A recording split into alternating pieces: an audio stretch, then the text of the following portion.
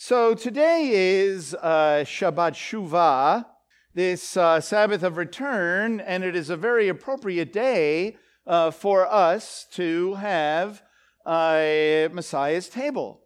We might say, well, why is it an appropriate day? It took place at Passover, right? We should do it at Passover. Well, of course, we do it at Passover, right? And we know that it was at a Passover Seder that we read the words of the Messiah in a number of places. One is in Matthew chapter 26. In verse 26, it says, while they were eating, Yeshua took some bread, and after a blessing, he broke it and gave it to his disciples and said, take, eat, this is my body.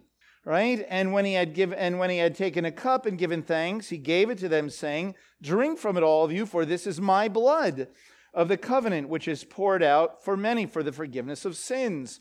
And it is, of course, very interesting because when you look at the scriptures as a whole, like from Genesis to Revelation, without thinking of it as two different entities, you know that meals with God are really important in the Bible, right? And unfortunately, this is not the time to talk about all those meals.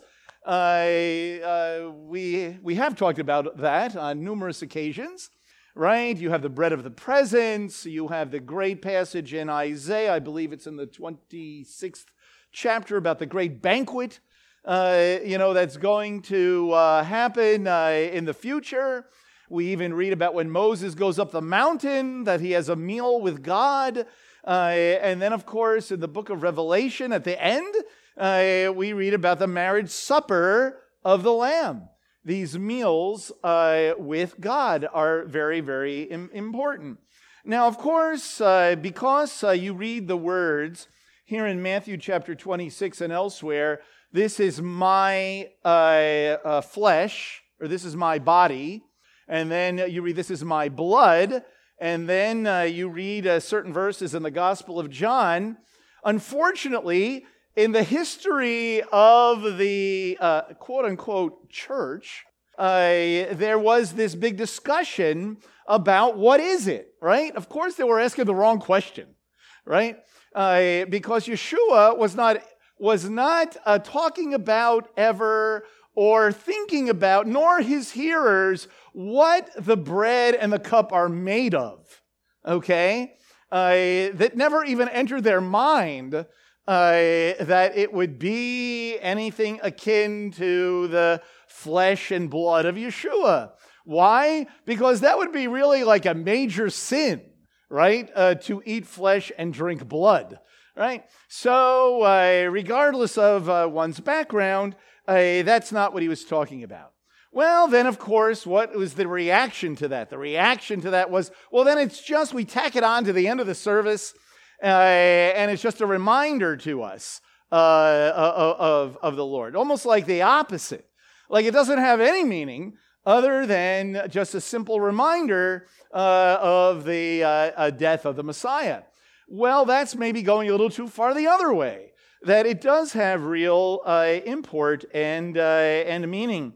We read in the Gospel of John in the 6th chapter, Yeshua talks a lot about bread, right? He says here, for example, in the 6th chapter in verse 32, Yeshua said to them, truly, truly, I say to you, it is not Moses who has given you bread out of heaven, but it is my Father who gives you the true bread out of heaven.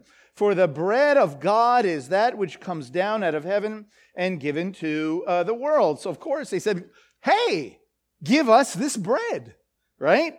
Lord, evermore give us this bread. And then you read farther on down in the chapter, Yeshua says in verse 48, he says, I am the bread of life. Make no mistake. You know what I mean? I am the bread of life. Your fathers ate the manna in the wilderness and they died. This is the bread which comes down out of heaven, so that one may eat of it and not die. I am the living bread that came down out of heaven. If anyone eats of this bread, he shall live forever. And the bread also which I shall give for the life of the world is my flesh. So now they're saying, wow, wait a minute, right? The Jews therefore began to argue with one another, saying, how can this man give us his flesh to eat, right? Yeshua therefore said to them, and he loved to do things like this. You know, like I'm going to say something to you that's going to sound so radical and so strange, right? You got to get what I'm really trying to say, right? So he says, truly, truly, I say to you, unless you eat the flesh of the Son of Man and drink his blood, you shall have no life in yourselves. He who eats my flesh and drinks my blood has eternal life, and I shall raise him up on the last day. My flesh is the true food, and my blood is the true drink. I could go on in there. Now we are not cannibals, nor vampires, nor anything like that. What was he doing? He does what he often did. He spoke in exaggeration, right, to make a point. And what was his point is that we have to not physically eat him, right, but we have to internalize him. We must embrace him. We must identify with him, you see.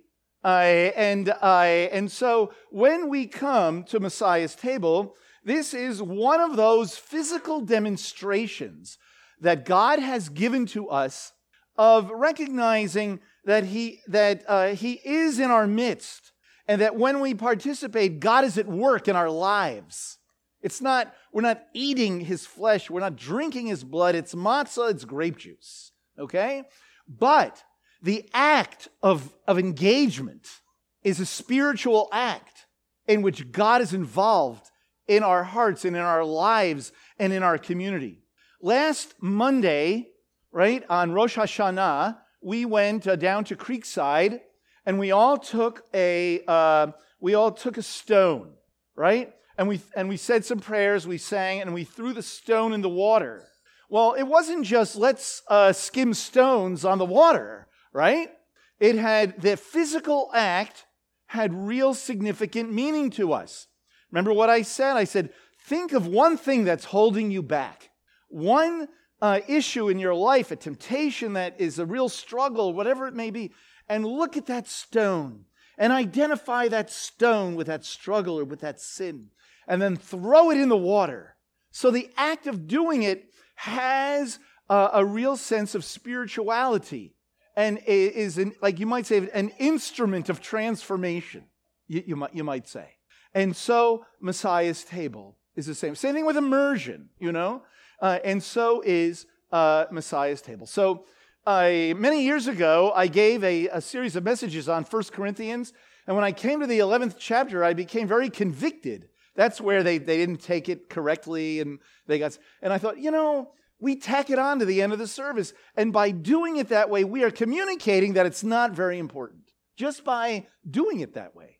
So since then, we don't do it. We do it in the middle of the service, you see, because it is a very important part of our worship. And certainly on Shabbat Shuvah, on the Shabbat of return, it is very significant. So I will suggest that as we participate today, may it be a physical demonstration of return to God, of repentance, of a desire to be right with Him, of, as it says in Hebrews chapter 12, of removing the sin and every entanglement that keeps us away from Him. And so it is a real holy moment, one might say, when we have Messiah's table. It's just symbolic of His death. It's more than a symbol. It demonstrates the presence of God. And in Hebrew, in Jewish thought, when you remember, you are re-experiencing something. Just like the Seder. It's not just about eating the food. It is about re-experiencing deliverance, right? And so may our engagement with Messiah's table be, one might say, sharing a fellowship with God. Sharing fellowship with God and with one another. So it is this Shabbat Shuvah, right? This Sabbath of return. And prior to big holidays or in the middle of big holidays, there's a number of Shabbat days that have special names and meaning, but there's two that are really, really important, right? One is just before Passover, and that is Shabbat HaGadol, the great Sabbath, right? And the tradition there is to read through the Haggadah and to familiarize ourselves again and be prepared for Passover. And then there is Shabbat Shuvah, this a Sabbath that comes in between Rosh Hashanah and Yom Kippur. And we know that this 10-day period between Rosh Hashanah and Yom Kippur, the days of awe, as they're called, are a significant period of time for us when we're called upon to repent. We're called upon to return. And return takes a lot of meanings, and we talked about that on Rosh Hashanah, actually last Shabbat, and the two services on Rosh Hashanah about what repentance is, and then we talked about the fruit of repentance in the morning service. And even in our Bible studies this week, we've been the ones I've led anyway. We've been talking about it, right? Everything from returning in our own walk with the Lord to a moral and ethical way of life, of forgiving one another, receiving forgiveness, and all that means. We looked at a number of biblical examples of it, and I think one of the things that we learn is that while we are saved by grace, while we are delivered, while we come to know the Lord by the grace of God and nothing of ourselves, certainly, right? That we have a responsibility by our own will to return. We're not robots, We're not robots. I don't know about you, but when I was considering the claims of the Messiah, I was really considering the claims of the Messiah. I wasn't drinking the Kool-Aid, you know what I'm saying? It wasn't like I was in some kind of trance, and I said, okay, I'll believe it. No, I considered the claims of the Messiah, and by the grace of God, believed.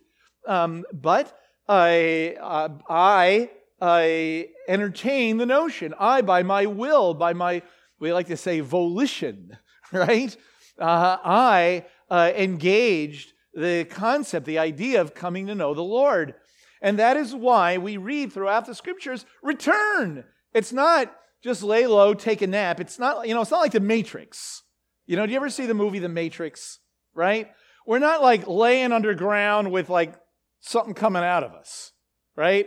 And then that's the real us, but then there is the simulated us. By the grace of God, we're doing whatever we're doing. No, we are real people, right?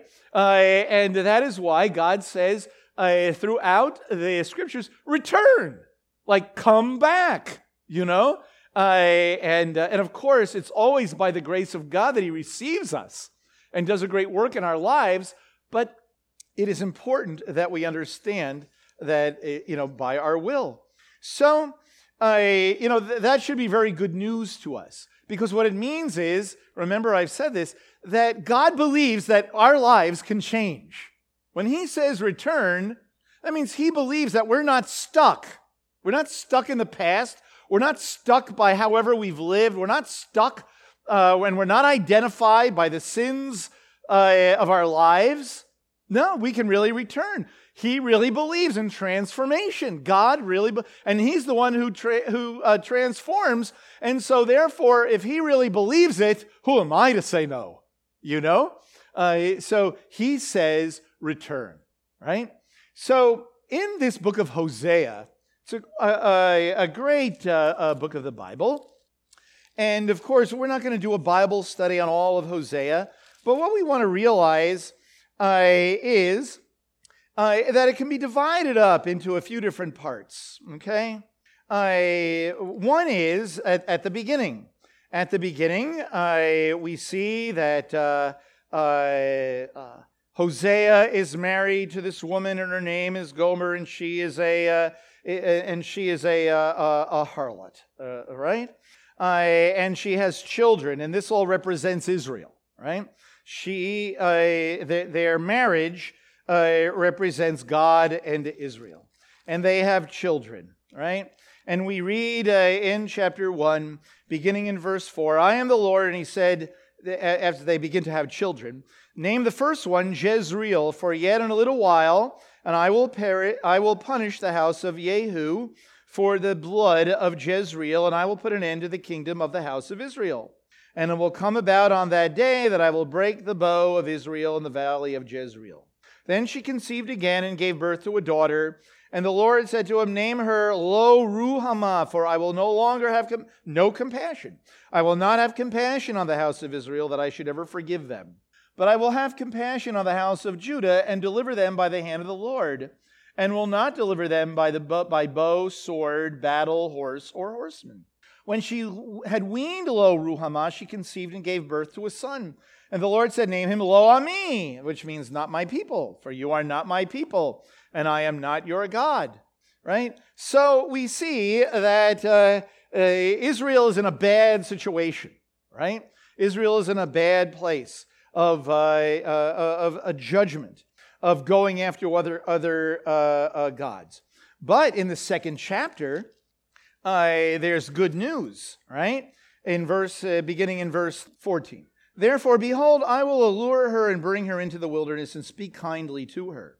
Then I will give her vineyards from there, and the valley of Achor as a door of hope. As a door of hope. Isn't that something? You see right at the beginning that there is this situation where Israel is disobedient, pictured as adultery, right? And they have children, and it looks like there's no hope. But there really is hope, right? And the valley of Achor is a door of hope. And she will sing there as in the days of her youth. As in the days of her youth. See, God is going to restore all that. As in the days of her youth. As in the day when she came up from the land of Egypt. And it will come about in that day, declares the Lord, that you will call me Ishi, which is like a very tender name. Ishi, my man. Okay? You will no longer call me Baali, for I will remove the names of the Baals from her mouth, so that they will be mentioned by their names no more. In other words, they'll be cut off completely. New life. In that day I will also make a covenant for them with the beasts of the field, the birds of the sky, the creeping things in the ground, and I will abolish the bow, the sword, and the war from the land, and will make them lie down in safety. Okay? How beautiful is that? And then when you read the end of the chapter, just the last verse of chapter 2, and I will sow her for myself in the land, and I will also have compassion on her, who have not obtained compassion, and I will say to those who are not my people, you are my people, and they will say, thou art my God. So you see here, really, the story in a nutshell. Then you have chapter 3. It's only 5 verses, which explains how all of this, how the story of Hosea and Gomer is an illustration of God's relationship with Israel. Then the Lord said, go again, love a woman who is loved by her husband, yet an adulteress.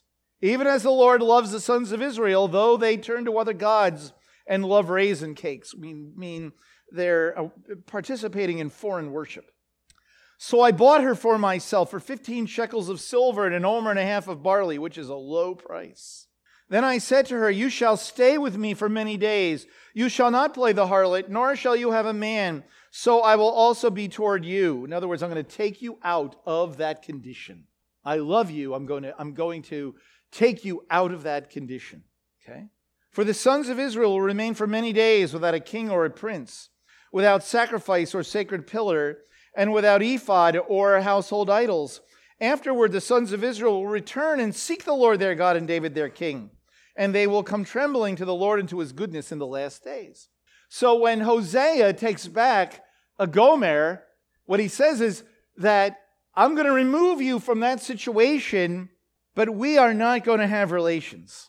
In other words, we're not going to be yet completely reconciled. And so that God says, that's what I'm going to do with Israel. I'm going to remove them from, notice what it says very carefully.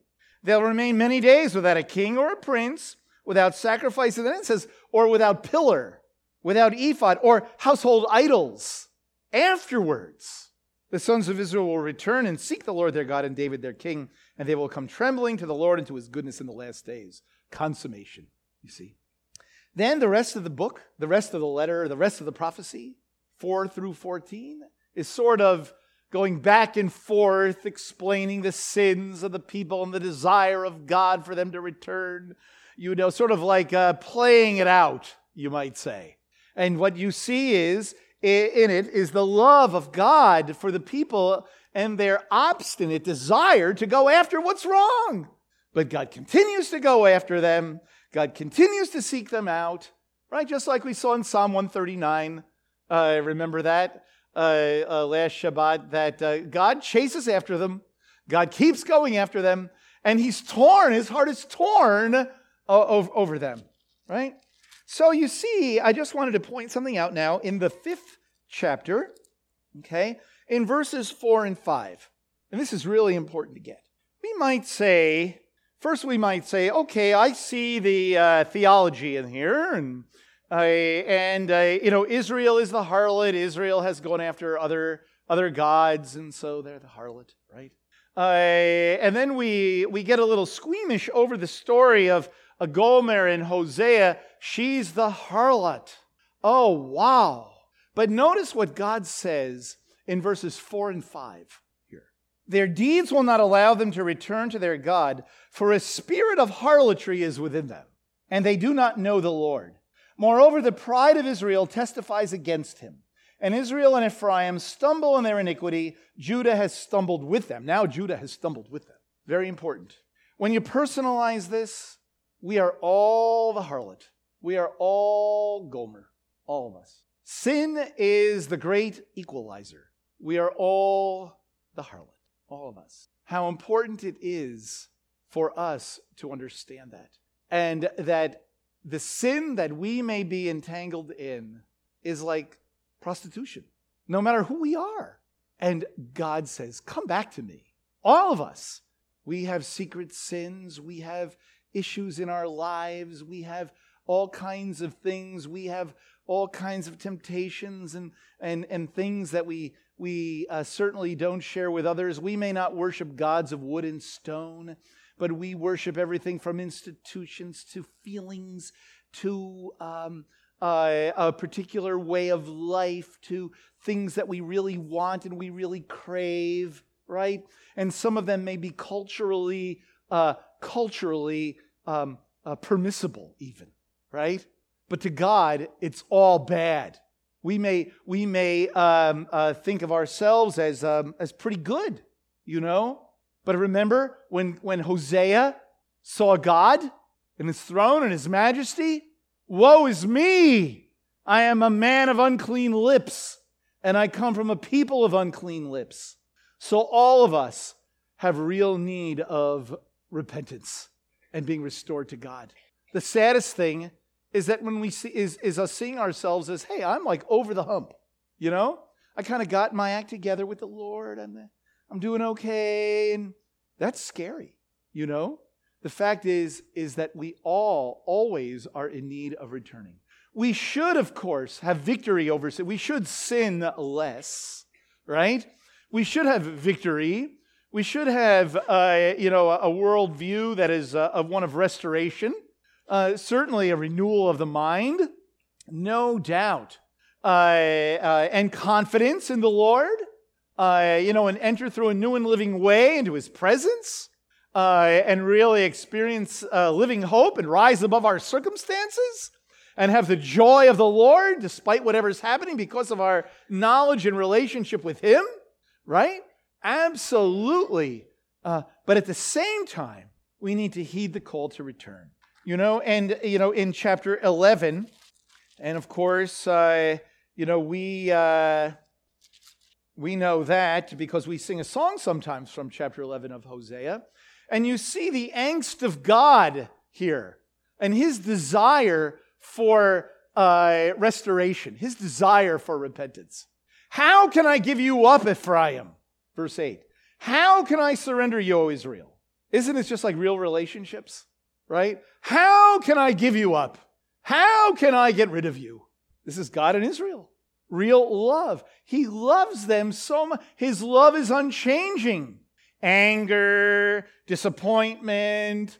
Yes, we see that. God experiences that in His people. But those come and go.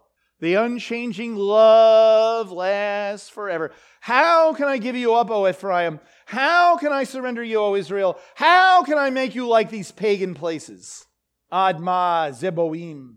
My heart is turned over within me. It's a euphemism for I'm dying on the inside in my kishkis, if you know what that means, right? That's what he's saying. My heart is turned over within me. I'm experiencing like a stomach ache over this, right? Okay, all my compassions are kindled. I will not execute my fierce anger. I will not destroy Ephraim again, for I am God and not man, the Holy One in your midst, and I will not come in wrath. In fact, they will walk after the Lord. He will roar like a lion. Indeed, he will roar, and his sons will come trembling from the west, and it goes on. But you see, the point is, you see the anger of God and the disappointment, but the love of God overtaking all of that. Oh, he loves us so much. That is why when you come to the 14th chapter, it means so much when he says again, return, return, return, O Israel, to the Lord your God. You know, it's significant that he says to the Lord your God. He makes it personal. Adonai Elohechem, to the Lord your God. Not just to El, return to God. It's like, return to me. You know, the God of Israel. Yud-Heh, Vav-Heh. Return to me, the Lord your God. He makes it personal. Return to me. Okay? For you have stumbled because of your iniquity. You've stumbled because of your iniquity. Stumble is an important word, kind of. We don't have time to flesh the whole thing out, but stumble means you haven't fallen. You're not lost forever. You stumbled. And when I read that, I think of a particular passage in the Brit Chadashah, in the New Covenant, in the book of Romans, in the 11th chapter. In Romans 11, you read in verse 11, I say then, they did not stumble so as to fall, did they? May it never be. But by their transgression, salvation has come to the Gentiles to make them jealous. The point is, for us, is that stumbling and falling are two different things. Stumbling is like tripping and falling down and you get up again. Falling is like backing up to take a picture at the Grand Canyon and you step one step too far. You can only do that once, right? But stumbling, you can get up again, right? You have stumbled because of your iniquity. And how many of us haven't done that, right? Not lost, not gone, but fallen down. We get skin knees, and sometimes you fall on your face, and then you got the whole thing with the scrape on your face and that whole thing. Ay, ay, ay, ay, ay. And it is not good. It does not feel good at all. Okay? So you have stumbled because of your iniquity. It's not a lost cause. Take words with you and return to the Lord. Take words with you. Now, when he says words, of course, it's not an incantation.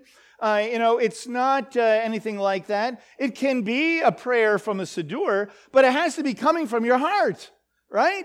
Come with words that are like from your heart, right? And come back to me with words. In other words, it's meaningful. Sacrifices were important, but it wasn't the sacrifice itself. It wasn't the animal itself. It was the heart, right? That meant everything. And return to the Lord and say to him, take away all iniquity and receive us graciously that we may present the fruit of our lips.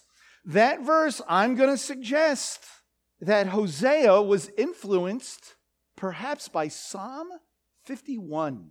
How could that be, right?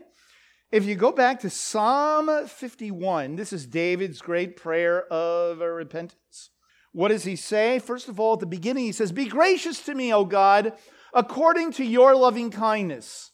You know what that, back in chapter 34 of Exodus, God's loving kindness is overflowing. It's abounding, right? So according to your loving kindness, be gracious to me. That means that God's grace never runs out. It never runs out. Okay? Be gracious. He comes with nothing. He comes with no excuses, no buts, if, ands, or buts, as my mother used to say, right? Be gracious to me, O God, according to your loving kindness, according to the greatness of your compassion. Blot out my transgressions. Wash me thoroughly from my iniquity and cleanse me from my sin. Because it's in my mind all the time. That's what verse 3. For I know my transgression and my sin is ever before me. Okay? All right, we'll stop there. Be gracious to me. Right? And that's exactly what what he says. Pray like this. Come with words like this. You know? Okay.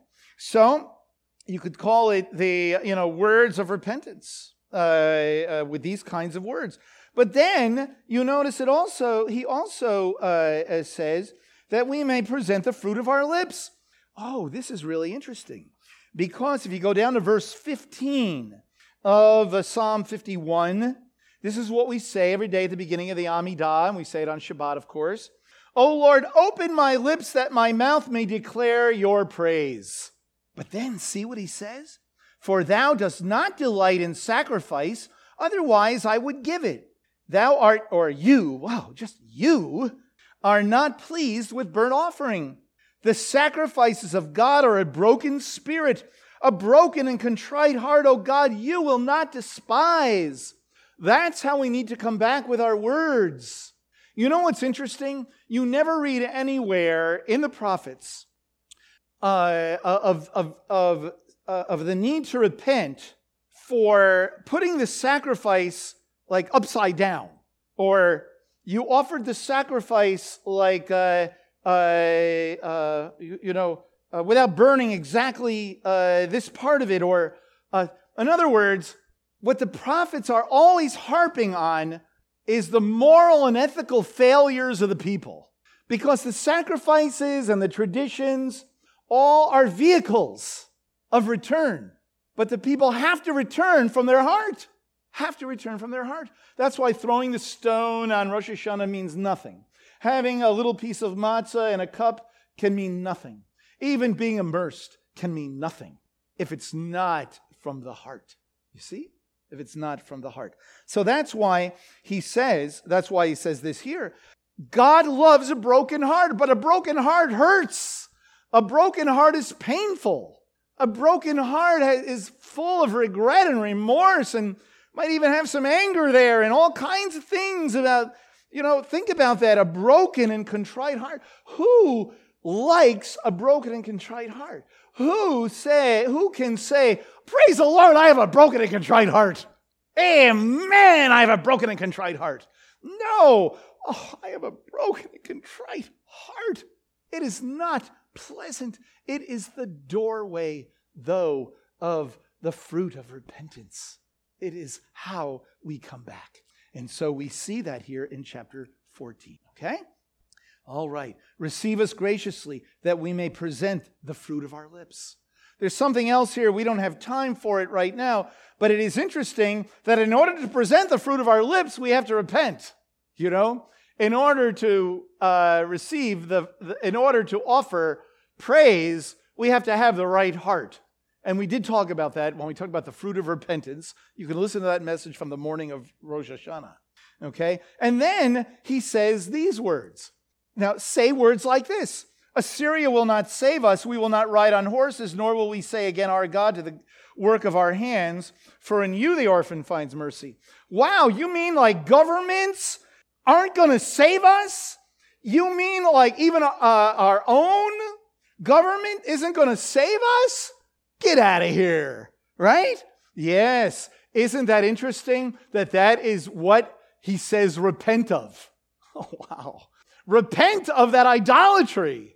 That world leaders are going to save us. They're not. In a certain respect, they're kind of irrelevant.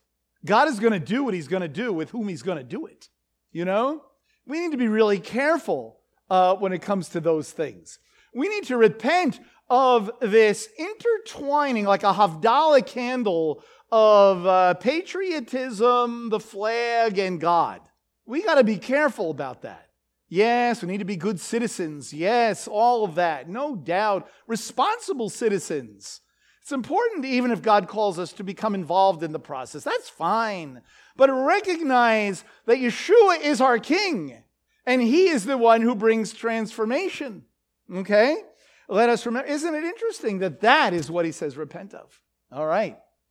And the work of our hands. And then it says, for in you the orphan finds mercy. In you the orphan. Why does He say that? It sounds like it's out of place. You know, orphans in that day were not like orphans today. Orphans today would say, oh, we take care of orphans. In that day, orphans were like nothing. And if the orphan finds mercy, you're going to find mercy. That's what He's saying. You're like orphans. You're like orphans.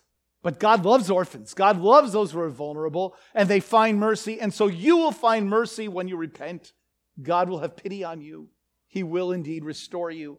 Okay, and so then we read the magnificent verse 4.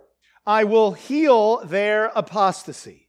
I will love them freely, for my anger has turned away from them. One of the greatest verses in the whole Bible. Okay? Yes, that's not an exaggeration. I will heal their apostasy. Okay, so the word apostasy is kind of interesting. I don't know if you read the Darash, maybe. But the word for apostasy is really kind of interesting. The word shuv is used over and over again here. Shuv, return, return, return, return, come back, return, turn again. It's used over and over again. So I just thought I'm going to read it here. When he says here, I will heal their apostasy. Erfa meshuvatam. Meshuvatam. Does that sound? Do you hear something in there? Meshuvatam. The same word. In terms of its root anyway, the root of come back to God is the same root of apostasy. Why? Because they have to do with going somewhere, Because, you ever use the term, this is like a common Christian kind of term. Why, those backsliders, right? Backsliding, right?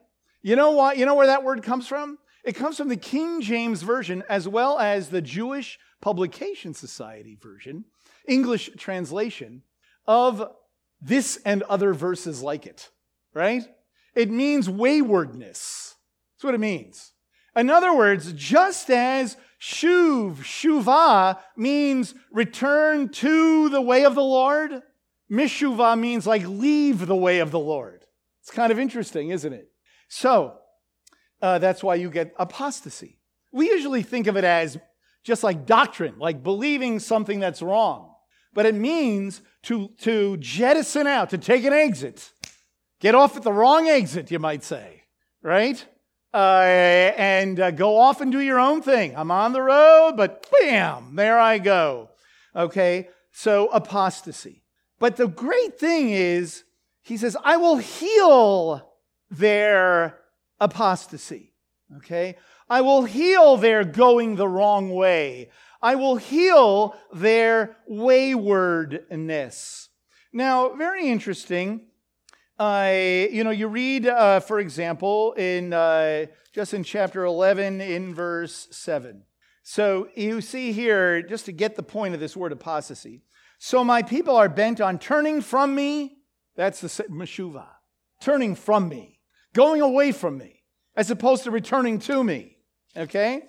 That's but God says, I'm going to heal that. Right? And so there's a couple of verses I want us to look at. All right? And one is in Jeremiah.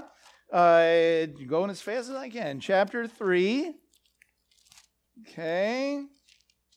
Jeremiah chapter 3. In verse 22. Return, O faithless sons, for I will heal your faithlessness. Behold, we come to you, for thou art our God. So the beginning of the verse is, I will heal you, and then they return. The statement of returning. I will heal your faithlessness. Okay, they're the same kind of idea. Then there's a famous passage in Isaiah chapter 53, right? In Isaiah 53.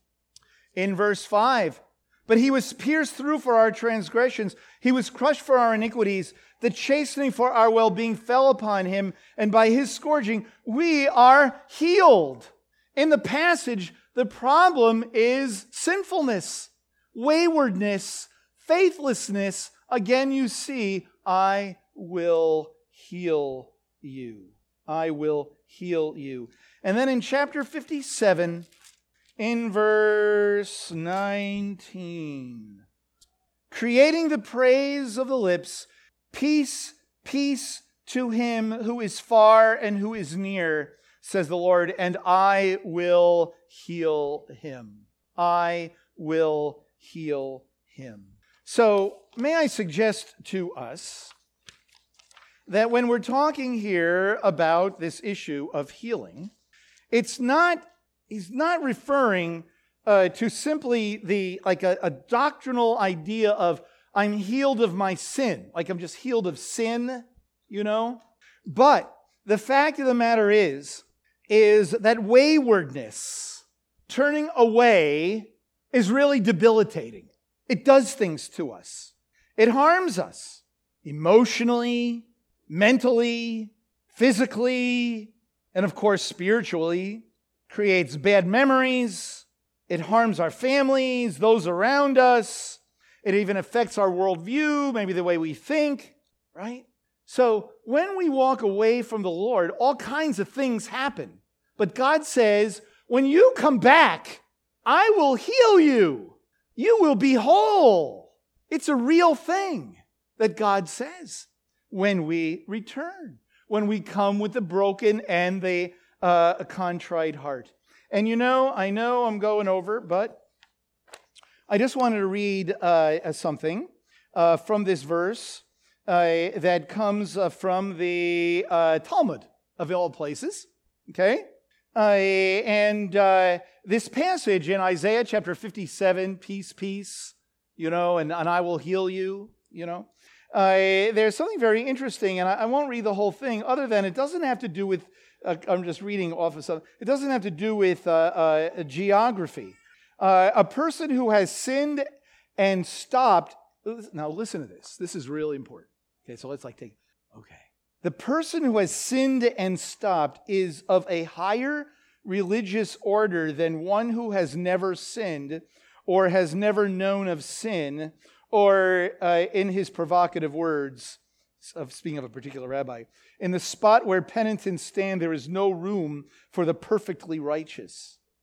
His proof text, which is this passage in Isaiah 57, where it says, I will heal you, without which it would be quickly dismissed, is our very verse, the 4 words from chapter 57, 19. He speaks of the religiously distant and alienated and sinful first. Those who are far off, he's using that. Their return is especially pleasing to God. Only then does the prophet welcome the near, those who have never sinned or departed from God. And so the bottom line he has here is, I'm reading something that was written by on this text in Isaiah 57.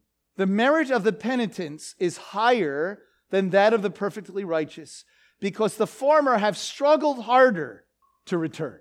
Isn't that something? It's very similar, by the way, to what Yeshua taught throughout the Gospels, like the prodigal son, the relationship of the son who stayed home to the son who returns.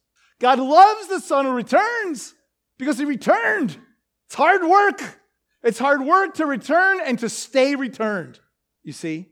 And so God says, I will heal you in Hosea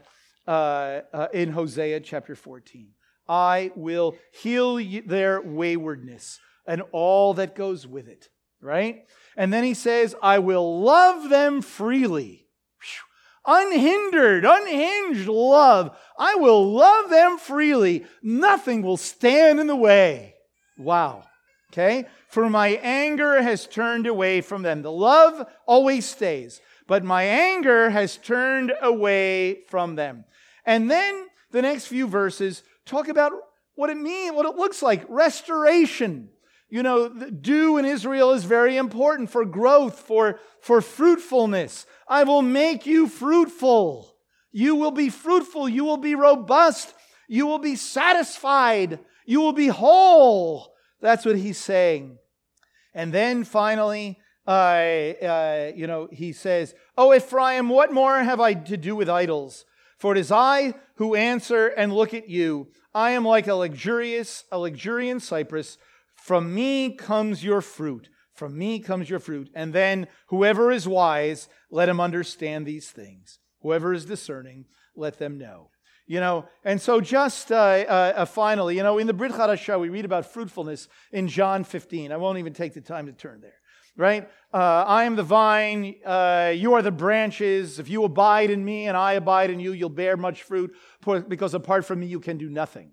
Let me just tell you that, why did Yeshua use a vine there? May I suggest that in Isaiah chapter 5, he talks about Israel being a fruitless vineyard. You're a fruitless vineyard. You're not, I'm disappointed in you and everything. But now God, out of that fruitless vineyard, God brings out of that, Yeshua is Israel, part of Israel. Out of that fruitless vineyard comes a vine, like a living vine, who brings healing to the vineyard, you see. And you see that it's never a lost cause. That if you are one who has been that wayward one, right?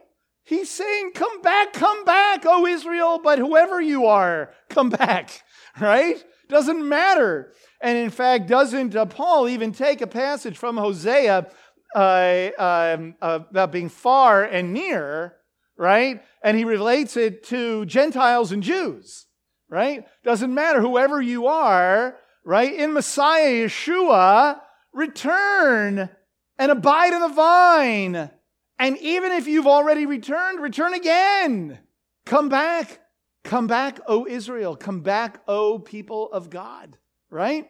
And so, no matter who we are, it's never a lost cause. So on Shabbat Shuvah, let us return. Let us return to the Lord. Let us be healed. Sometimes, it's not instantaneous when we repent.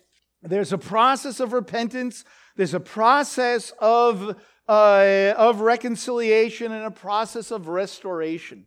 But healing is possible, and experiencing the unhindered love of God, yes. And so during this High Holy Day season, let us indeed return to the Lord. Let us abide in Yeshua, the great healer, and let us indeed be healed and experience His love and His fullness.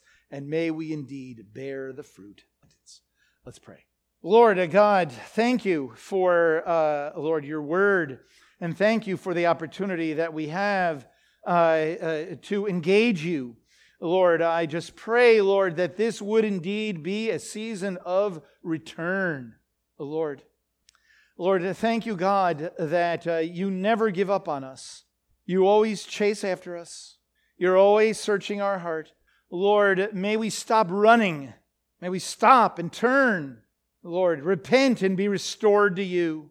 And Lord, may we find healing in our families, healing in our relationships, healing in our relationship with you, healing in our own selves, Lord.